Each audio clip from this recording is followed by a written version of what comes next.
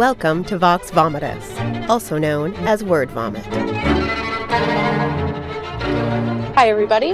Welcome to the latest episode of Vox Vomitus. I am your host, Jennifer Ann Gordon, author of the award-winning novel Beautiful, Frightening, and Silent, as well as the Hotel series and the upcoming Pretty Ugly. With me again, as always, is my Vox Vomitus vixen, Allison Martine, author of the Bourbon books. Cheers, Allison.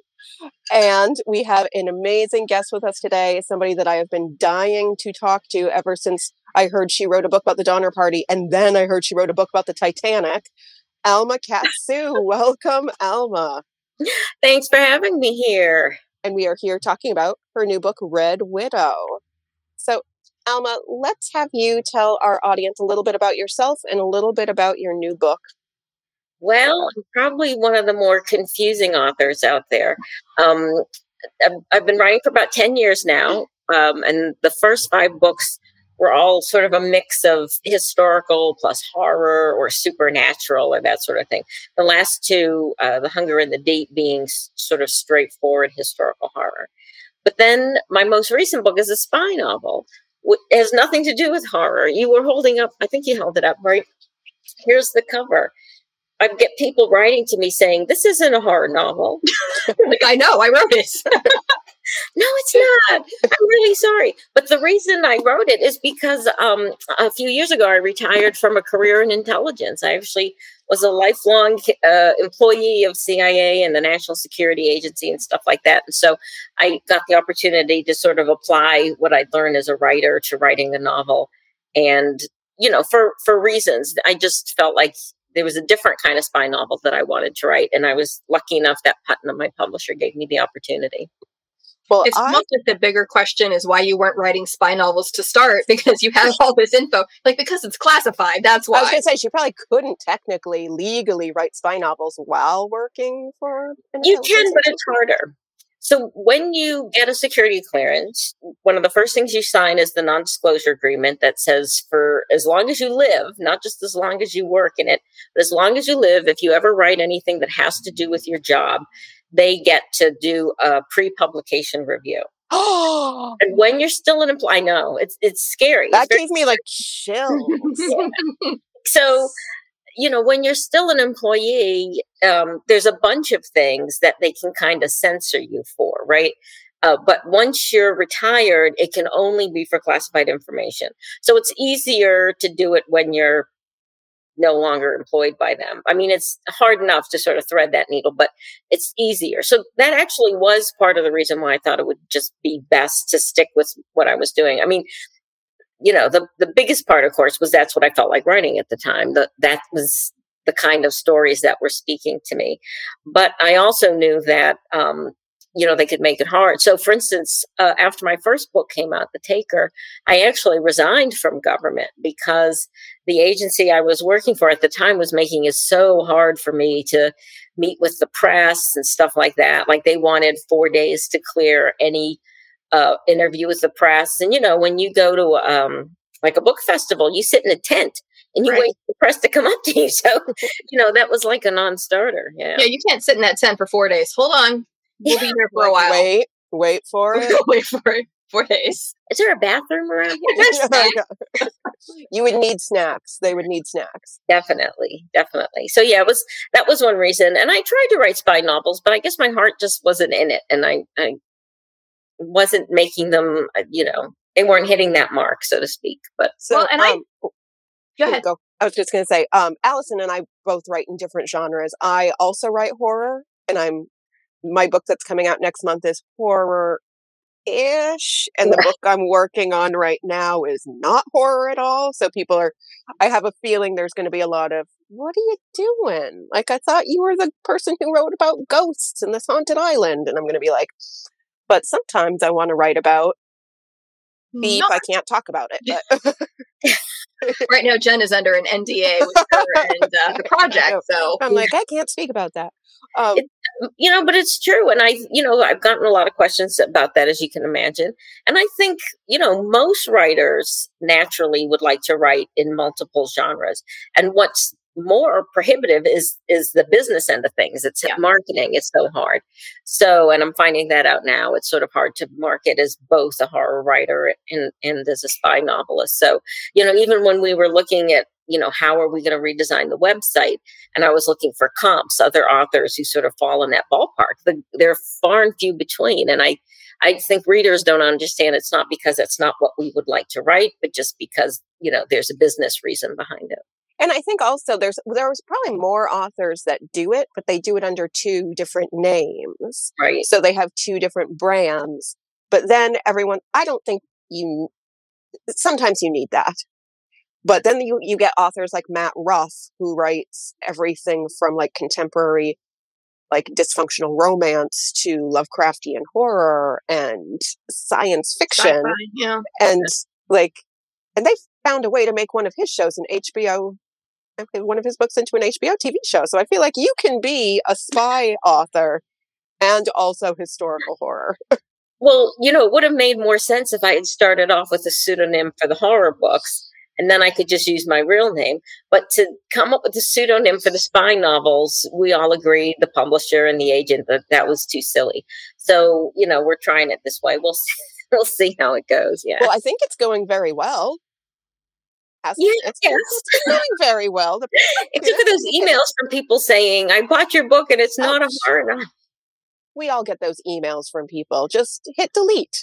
Isn't it funny? Yeah, you want to think that you won't, but you do.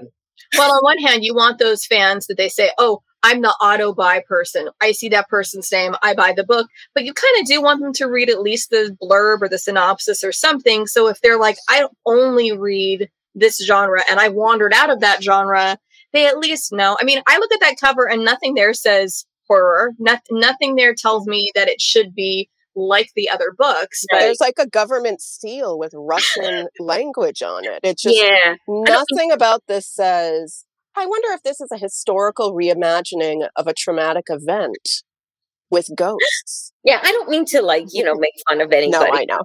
It was really and where did you put your brain this morning? No. Yeah, very, very odd.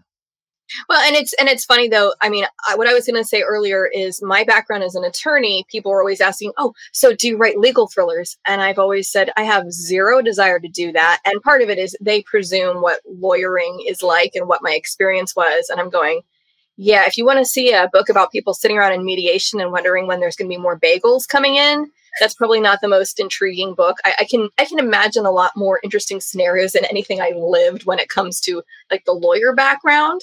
But I mean, I love that you're able to take advantage of that now. And I'm assuming since none of it's classified, you're able to kind of pull in real life experience, but imagined versions. So heightened and more exciting. Yeah. I mean, so for this book, first of all, it's based on actually a true story, something that happened, but it was just changed a lot so that the true story is pretty buried because if I told you what it was, you'd recognize it. It's something that was in the news, never publicly associated with CIA. So you're killing Jen. So everything you said, Allison, believe me, I understand. Because for a long time, I didn't really want to write a spy novel for that very reason. Every time I talked to an editor or an agent, they were like, oh, well, you can write what it's really about. Well, what it's really about is nothing, or very little, like what popular, culture, what movies and TVs and books to a certain degree would have you think the job is. It's got to be written so that it appeals to modern audiences, right. With a lot more drama and tension and all that fun stuff. And I, like you, I wasn't really interested in portraying that, just another one of those. But there were things I was interested in, and one of them had to do with women. I just didn't feel women were very well represented in popular cultures, about spy work.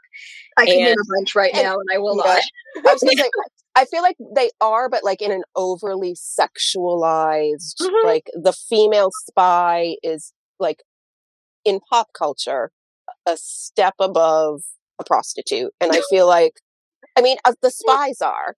They're gorgeous. They're just like, or they come across like they're completely bubble-headed and yet they're thwarting plans. And you're going, I don't think you could find your shoes in the morning based on how this character acts in other scenes. But then they're also supposed to be this brilliant person who has uncovered this big conspiracy, and then they risk it all. And it just ends up feeling very ridiculous. But I will not name any shows. Yeah, what show you're talking about there? But not naming any blonde actresses ever. Okay. Nope. Yeah. And, I hate to be negative about a lot of that because it has brought a lot of women to the genre. A genre that's not traditionally, especially in novels, doesn't have like a really big female audience. So, but I wanted to write a book where it was predominantly female characters and showing them as professionals, represented how we are today. Sorry about that. Can you hear my phone going off in the background? It happens. The machine will get it. This is the bad thing about West Virginia. Like, you legally have to have a phone in your house. Wait, you do? Yeah, and I haven't had landline law? landline, right? I haven't had a landline in like 15 years, but we still have a landline because we have terrible cell service, and I get it. And we can't seem to rip it out of the wall. But don't do that. It's illegal. Yeah. But anyway, so that's what I think, like one of the things that's made Red Widow stand out. Like, I've gotten so many emails and letters and things from former agency people, a lot of them women, saying that it's just the most realistic portrayal of the culture and what the job's really like. I just got a blurb from Valerie Plame, as a matter of fact, and she was saying, that she just loved it and that she really enjoyed the accuracy of the book. So that's been super rewarding. And it's actually been picked up by Fox for a TV series. And then that's the reason why they wanted it. They wanted a show that featured women, but, was very true to life, authentic, showed them as being patriots, that sort of thing, and not, sexualized. So, very. Well, congratulations. Thank you. It is doing well. We were right. You're like, I don't know how well it's going to do. I mean, only Fox picked it up. Fox picked it up, and it'll probably be a hit TV series. Well, we're hoping. It's a lot of work. I mean, really, since the book came out, I've probably been as busy with the TV, getting the TV show up and running. Say that because I love the book and I wish it had a bigger audience. But you know how it is as authors, you always wish you had a bigger audience, right? And the audience will grow. Yeah. Too. If it's getting picked up by Fox, that audience is going to come back and go, oh, it's based on a book. I mean, there are so many books that I read long before they became a show, and then everybody's discovering them when they become a show or a movie, and it's Let's hope. I'm sure it will factor back in. It will, because when Lovecraft Country came out, I didn't watch the show. I said, oh, there's a book. I'm going to go read the book, and then I'm going to watch the show. So there are readers will do that. And as you said, and spy novels aren't I hate to say this, like typically female. It's true. Genre. Like, we just don't think of it, even though like we should think of every genre as being for everybody because people are just, humans. Right. But I will say I'm still very early on in Red Widow. You have such a great voice. Well, thank you. Yeah, immediately I was drawn into your main character. Like or at least one of the main characters, the one because I know there's two. There's two. And, and that's another aspect of the book that I was hoping would resonate with female readers. And that is, it's the relationship between these two women. It's not just focused on some kind of spy operation, but it's a very character driven novel. And it's about these two women who end up being pulled together for certain reasons and, depending on each other and having this friendship, but then also being put in this position of being adversaries too. And so, I think it makes a really a dynamic that a lot of women will find somewhat familiar. I think we've all had frenemies. Yeah.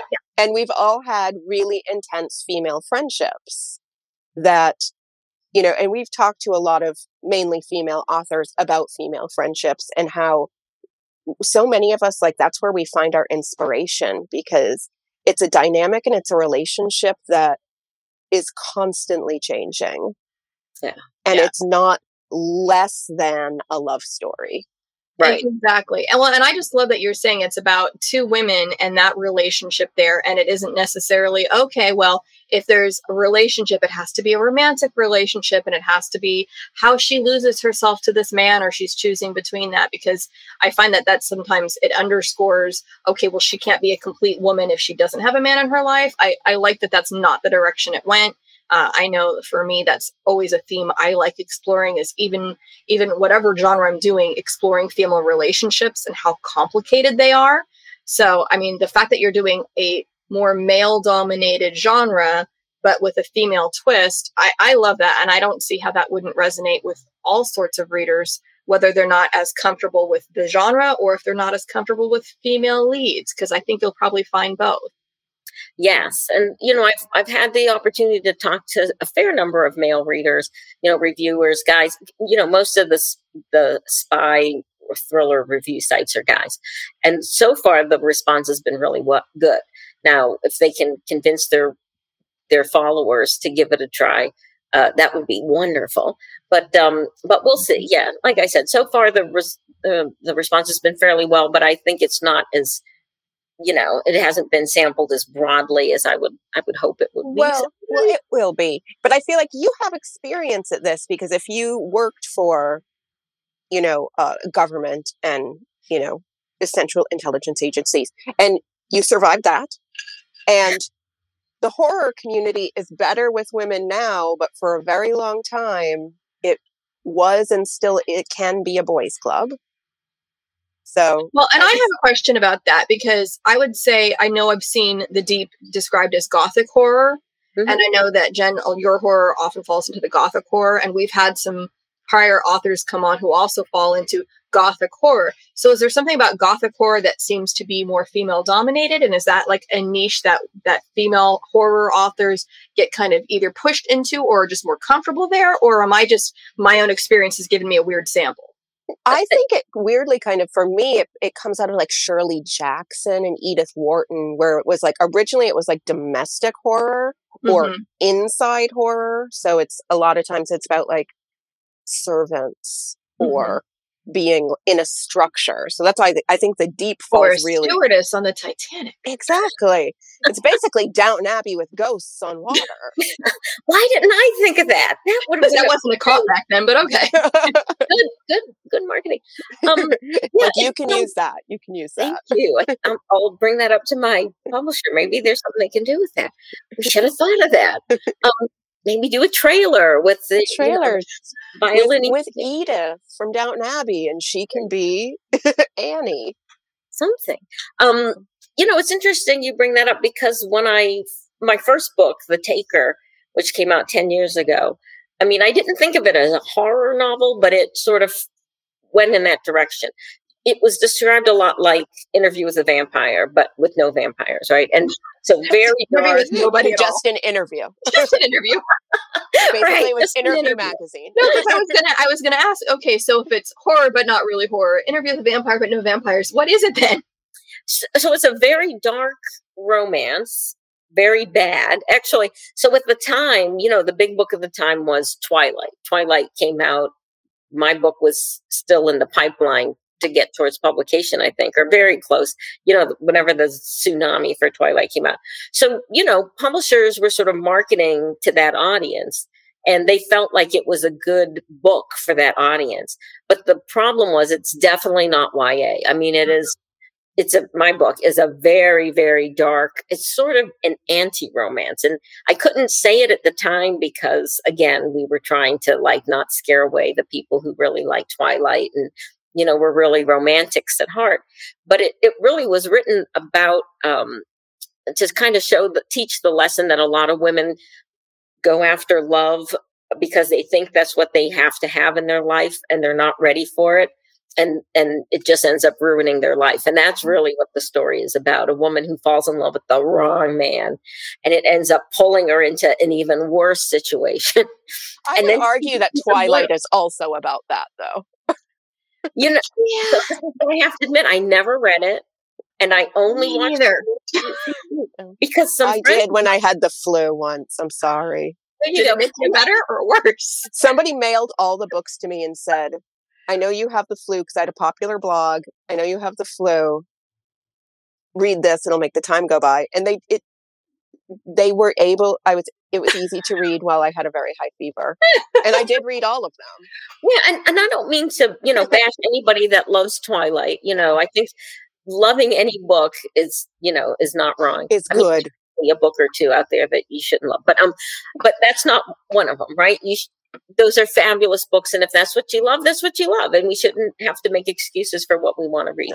It's just that wasn't the book I wanted to write, but that was the book that I think really dominated the consciousness of publishers. Yeah. And so, there was a long period where they were trying to find books to compete in that space. Right. The new Twilight. Yeah, and you had to then define yours in relation to that, even if it didn't really make a whole lot of sense to do so. Well, I mean, a lot of the early press for it, for instance, Cosmo said it was Twilight for grown-ups, which you would have thought would be a great blurb, except then you got all the Twilight people like, what are you trying to say? You're 14. Oh, wait, sorry. You're not. I wasn't 14. So, so the book had a big push from the publisher, but it just didn't find the audience that they wanted it to find. It didn't find that level of success. So, but because a lot of people thought it was a vampire story, and there's a supernatural element to it. So I did reach out to the horror community, and they weren't very receptive. But I think in retrospect, I found at the time that they did not really want to accept the paranormal romance people, and and that unfortunately was a lot of the women who were writing horror at the time fell into that, and so they felt sort of alienated. So when The Hunger came out, which was quite a bit later, because I did a trilogy for the Taker books, when The Hunger came out, even my publisher wasn't quite sure where it fell in the bookstore, right? I think they saw it as more mainstream fiction. It just happened to have what a lot of people have pointed out, and I kind of have to agree, it's not a huge horror element to it. There's a lot of history. It's a very character-driven novel, again, all that fun stuff. But this time, the horror community was wonderful to me. I mean, early on, they just embraced the book and really made it easy. And so, my 4 years now back in the horror community, they've been just wonderful to me. And from what I've seen, very welcoming of women in the genre now. They are. But I think it's like, it may be like my past preconceptions. I always feel like it's a struggle to say, well, I'm not a paranormal romance author. Like, because everybody assumes I write paranormal romance because there's a ghost and there's a woman in it or something. And they're just like, so when do they fall in love and blah, blah, blah. And like, even Amazon, like, somehow Amazon like chooses your categories for you. And you're like, no. Why am I listed in romance?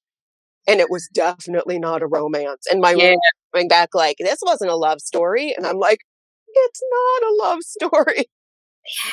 But you think now, like I've certainly noticed since The Hunger came out, it seems like we're into a sort of horror renaissance, and that more books are allowed to exist as horror novels, as horror stories. Whereas until fairly recently, it would have sort of been pushed over to this genre or that genre instead. And as a matter of fact, we've been talking about this a little bit in the horror community. It's widening. So books that in the past most people wouldn't have even considered it as horror are also getting tagged as horror now. The sort of horror adjacent, which is a lot of domestic suspense that sort of slops over. Yeah, and I think I think that's kind of where I fall. I think I fall in like gothic horror, but then even my non-horror stuff, I would think it's like in the horror universe. It's in the horror space. It's not uplifting, and there are horrifying things that happen. But it's in that what I think is starting to be, a more popular area. And certainly broadening, where there are more books that are sort of, exploring the darker side of life and that sort of thing. And I always say that's because, life really is horrible for the most part. Really Oh my gosh, this is my quote of, we've been doing this show for almost a year. Life really is horrible, said Alma Katsu. That's going on the next like trailer for our show.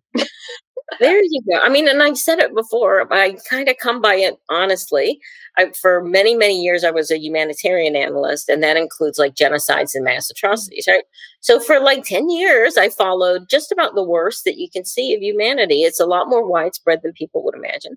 And very horrible things happen every day that, if you're lucky, you're not aware of it. But all too many people really do have horror creeping into their lives in one way or another. And thank God for horror books, because it kind of helps you, relate then to the things that you're going through and to feel like you're not alone. It's comforting sometimes to see things mirrored in art and in other places that you're experiencing. Oh, gosh. I love that.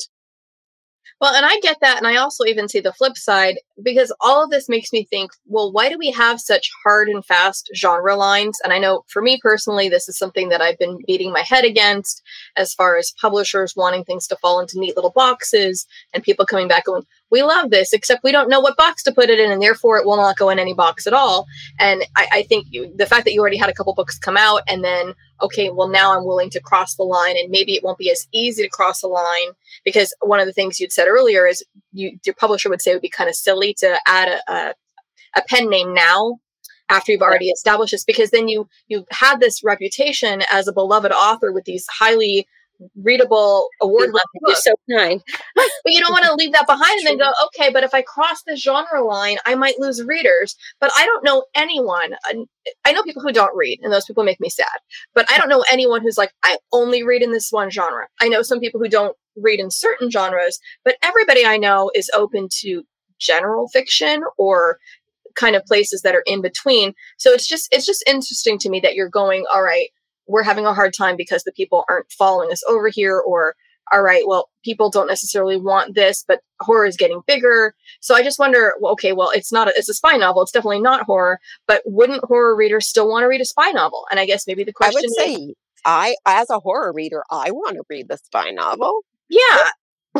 And I really appreciate that. The feeling I get, though, is just it's more or less in the minority. And I think what you say is true, Allison. People are more omnivorous as being a reader than maybe they even realize.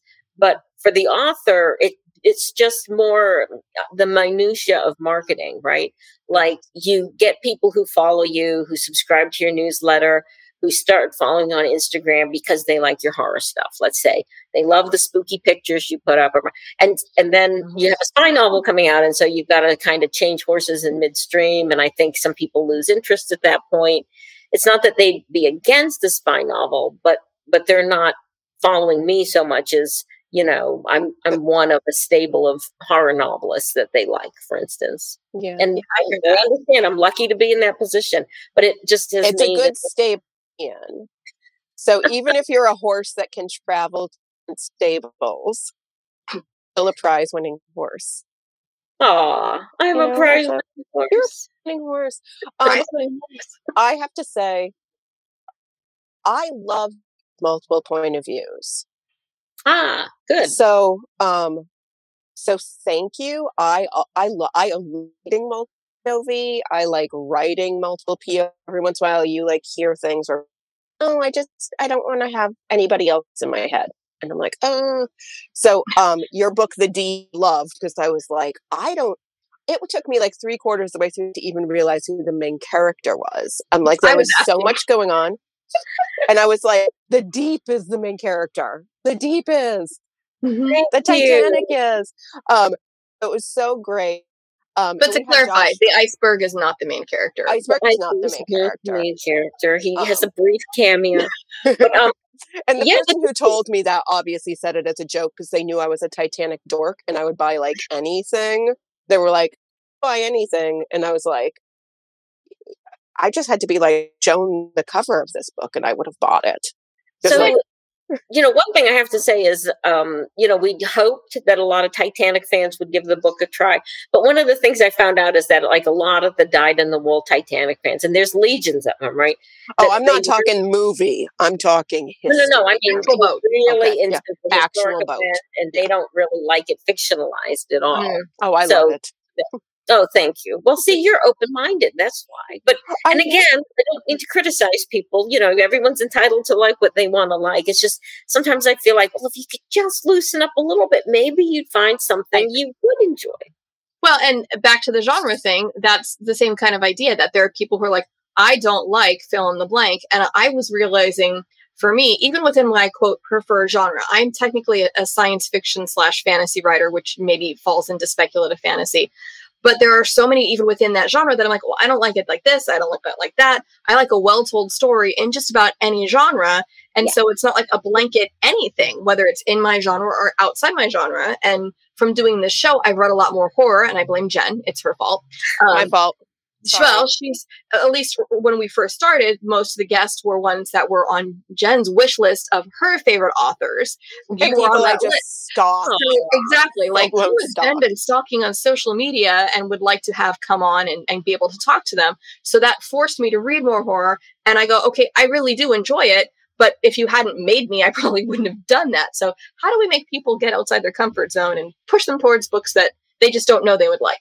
Yeah, and that's such a problem, because question. I get that question all the time. Like, what do you read? I go on especially if it's like a more genre-oriented podcast or show or something, and they assume that, like a lot of horror readers, that's all I'm going to be into is horror, and I'm not. I'm like you, more of a generalist. I go for a book that's really well done. Mm-hmm. I prefer narratives that will teach me something new, if at all possible, about the art of writing. That they do something really interesting, right, with the narrative that will widen my horizons. But I don't really just stick to one genre or the other. But then again, back to marketing. As a writer, then that makes it a little hard, because you really need to flock together with birds of a feather, and all together you do marketing things, and we just need to like band into like a little group of like misfit toys that are like I'm part spy fiction, part historical drama, part paranormal, part sci-fi, part romance, like all the things that's like, it's just a good book. Can you read it? Yeah. I'm just picturing that Venn diagram, Jen, and I think it turned into one of those prisms, and I got a headache. Yeah, it was like a kaleidoscope. So don't do that. No, but I'm doing my first live event at the end of next month, and I'm nervous about it, partially because this is for my romance side, and I am not a romance reader, and I've never made any bones about that. And I'm like, okay, I don't know if I'm enough in this genre either, and feeling like, okay, here are the birds of a feather. Am I flocking together? Or am I going to be like the one little penguin waddling around going, there's no It's okay to be a penguin. It's okay to be a penguin. I often felt that way. The Taker got a lot of play in the romance community. Even though it's not a happily ever after. Yeah, I felt like if you don't have an HEA, you are not allowed to stay. Right. I felt like I had to hide a lot. But most of certainly the authors, and I think a lot of the readers understood. And even though it wasn't happily ever after, it was a very intense love story, right? Mm-hmm. With huge emotions in it and just over the top characters that a lot of them got into. And only a few of them complained afterwards that, it wasn't really a romance. Yeah, there will always be somebody who will say, if it doesn't have a happily ever after, or at least a happily for now, an HFN, then it is technically just not a romance. And but there's nothing wrong with a love story. There isn't. And then you say it's whatever other kind of story is with a love story component. But there's someone out there like the romance police who will say, no, it can't. But what I was going to say is I have a friend who writes LGBTQ plus romance. And they asked me, okay, does that HEA still is that still a requirement if you're writing gay romance? Because the question was, well, is that even an expectation? Because is it enough of a different genre? Or does that community have different expectations about what love needs to look like? Is it as rigid as what the story has to have? And I'm going, I have never been the police on this. Why are you asking me that? But it was a good question. It's a great question. But I think the answer to that is probably the same as the answer to most things, which is just all in the eye of the beholder. One person, there's not going to be any book that everybody loves and agrees on, right? So if it's somebody that has to have their happily ever after, they're not going to like your book if it deviates from that, and vice versa. But I don't think either one is not, legal, so to speak. The romance police are going to come and push your book into another shelf. That's what I used to worry about, but it doesn't happen. Yeah. Well, and we've Those joked Barnes before. and Noble employees they don't care where your book goes. They're just They going to don't put it care. wherever. Just alphabetize people, alphabetize. But we've joked that when we get these authors who have made a successful career about writing kind of on the margins of these different genres, that we say, well, that means you've earned yourself an end cap display and you get the whole side to yourself, because we don't know where else to put you anyway. Yeah. So it's like this one's sci-fi, this one's fantasy. I don't know. I don't know. Pick them all together. Yep, that's fine. So I won't argue with that. Last week we had Josh Mallerman on our show. And he said nice things about you, because we were like, next week we have Alma Katsu, and he was like, I love Alma. I love Josh. He's a true artist. He's really a true artist. He's an end capper. Yes. Yeah. Like that, and I think you're an end capper, like where you're like, I don't like, where do we put all these books? I don't know where to put them. On the end cap where it says like staff picks or must read. Mm-hmm. Oh, that's so sweet. Thank you very much. Now I'm wishing I wore my Titanic gown. Yeah, and last time I was in a Barnes & Noble, they had one that actually said like a whole table of TikTok made me do it. And I kind of rolled my eyes and went, oh, I'm sorry I made that face. Yeah, no, it's a scary thing because I'll do this and make the face. Yeah, you can do that. We don't have to see it. And again, people are allowed to like what they want to like. They're totally allowed to like TikTok, and they are allowed to make their buying purchases based on TikTok. I was just surprised that Barnes & Noble was going along with it and going, TikTok. I just feel like I'm too old to learn TikTok. I'm older than you are, so that's why I call younger. I can't learn it. But you're a dancer and you're a theater person, so you probably have all the skills needed to actually be a successful TikToker. I know. I see that, and I'm like, but how do I do that? And but again, this is so like silly. But like, how does because every time I say like I'm a ballroom dancer, they're like, what is your favorite dance? And I'm like, foxtrot. What do you write? And I'm like, horror, also crime. And they're like, that doesn't go together. So like, it's just like my husband's my dance partner. We taught forever. We choreographed forever. And like our dance personality is, and then like my writing personality is like me in a wig standing in a swamp, holding like antlers, And how do all these pieces come together? Not in a 15-second video. That's what I'll say for TikTok. Not on TikTok. They come together in probably like a file that like a psychiatrist has or something like that. Like Alma, I'm worried that you've had to read that in some of your correspondence. And well, explain this. Well, here's her history. Here's her history. I don't know. No. It's you don't want me to give you an intelligence. You're not saying that this is something that I would have seen in my job. I hope not. No. You're a U.S. citizen. I'm a U.S. citizen. I've never done anything wrong. No, I haven't. There you go. You don't admit it on a video. I'm like, one time. We think about that. No, we're good. No, I haven't done anything wrong. It might seem my career is weird because it says things like magician's assistant, and also like now I work for a political advocacy firm.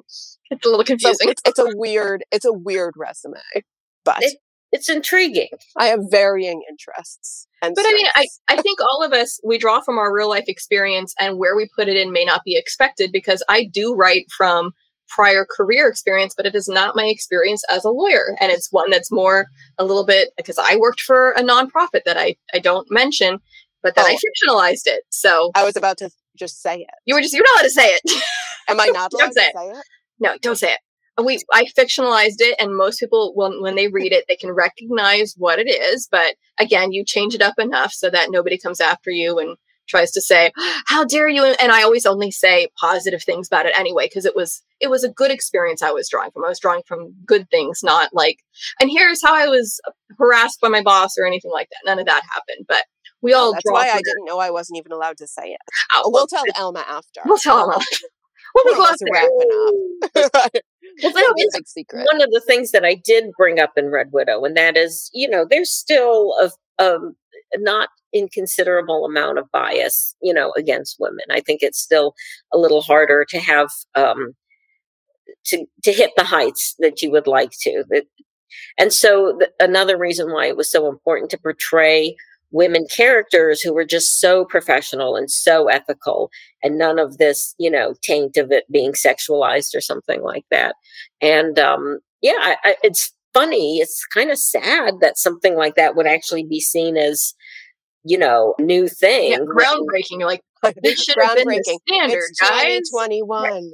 Because really, that's how it is, But when I talk to women, especially older women like myself, when we talk about whatever industry you're in, it's the same experience, where women, in order to get ahead, have to be so careful all the time about what they say and who they cross. And so you find, like in intelligence, the women are super ethical. They're not going to cross any lines. And yet, if someone's going to take a risk that's probably ill-advised or do something else that they're not supposed to do. Oh my goodness. That's me. Okay. It's not my kids. It's just happening. We are by a fairly major street, and when the sirens go by, there they go. I thought maybe the police had finally caught up with you. No. I thought they were catching up with you because they were like, she's saying too much. They were calling on the landline earlier and you didn't pick up. Right? Like, stop talking to those girls about the CIA now. They're not going to come up all the way on this mountain, though. It's too long. The mountain's too tall. Too long and far. But you were saying, the women couldn't take a risk because they would necessarily have to be that much more accountable, straightforward, yes. Always all the cards on the table, to be nothing but professional, because their careers just had no wiggle room to be anything less than top notch all the time. Right. I mean, and you guys probably can relate to this too. Like if somebody wanted to hurt you or take you down, right? Because you're a woman, you might be seen as more vulnerable. So you can't really give them any ammunition there, right? Whereas most of the male bosses I've had, and we're talking at mid to senior levels in two very important agencies, all admitted at some point to doing some stupid thing that I would have never considered, right? It's just too risky or ill-advised. But I think men felt a little freer to think, well, maybe I can get away with it. Either that, or there's also some kind of innate drive that just has that risk-taking component. I don't know if that goes into it. I know what they say, well, women live longer than men because men are more likely to make risks that women go, I'm not going to do that. And yeah, that's certainly place or not. Yeah, I mean, that's certainly true, but we're also talking things that were just sort of ego stroking, right? Yeah. Where they flashed their CIA credentials in a public situation where they absolutely had no reason to. And these people had no reason to know they were CIA officials. In one case, it was just because he wanted to park his car in a no parking zone. Are you kidding me? I'm not kidding you. I wish that was a joke, Alma. I wish that was a joke. I'm only laughing because pre-COVID, when I got the job that I have now, I was like, I'm going to have a state house ID. Does that get me anywhere? And my boss was like, no. I'm like, but can I show it to people? He's like, no one will be impressed. I'm like, yeah. Well, the agency, you don't show people your credentials, right? You're supposed to hide that. So he knew he wasn't supposed to do it. And to do it in exchange for a parking spot. Right. A parking spot was even more egregious. And like I said, I've never known any woman to do something like that, because you just know it's a stupid thing to do. We know we're going to park far away. Right. We wore uncomfortable shoes. We'll pay the price anyway. Look, we're going. That's our whole life. I'm just laughing because I'm reminded there is a story from the Bible where one of the brothers, I'm pretty sure it's Jacob and Esau, one of them literally sells his inheritance for a pot of stew. And that's kind of the same idea of like, my entire birthright and inheritance and blessing from my father, but I'm kind of hungry right now.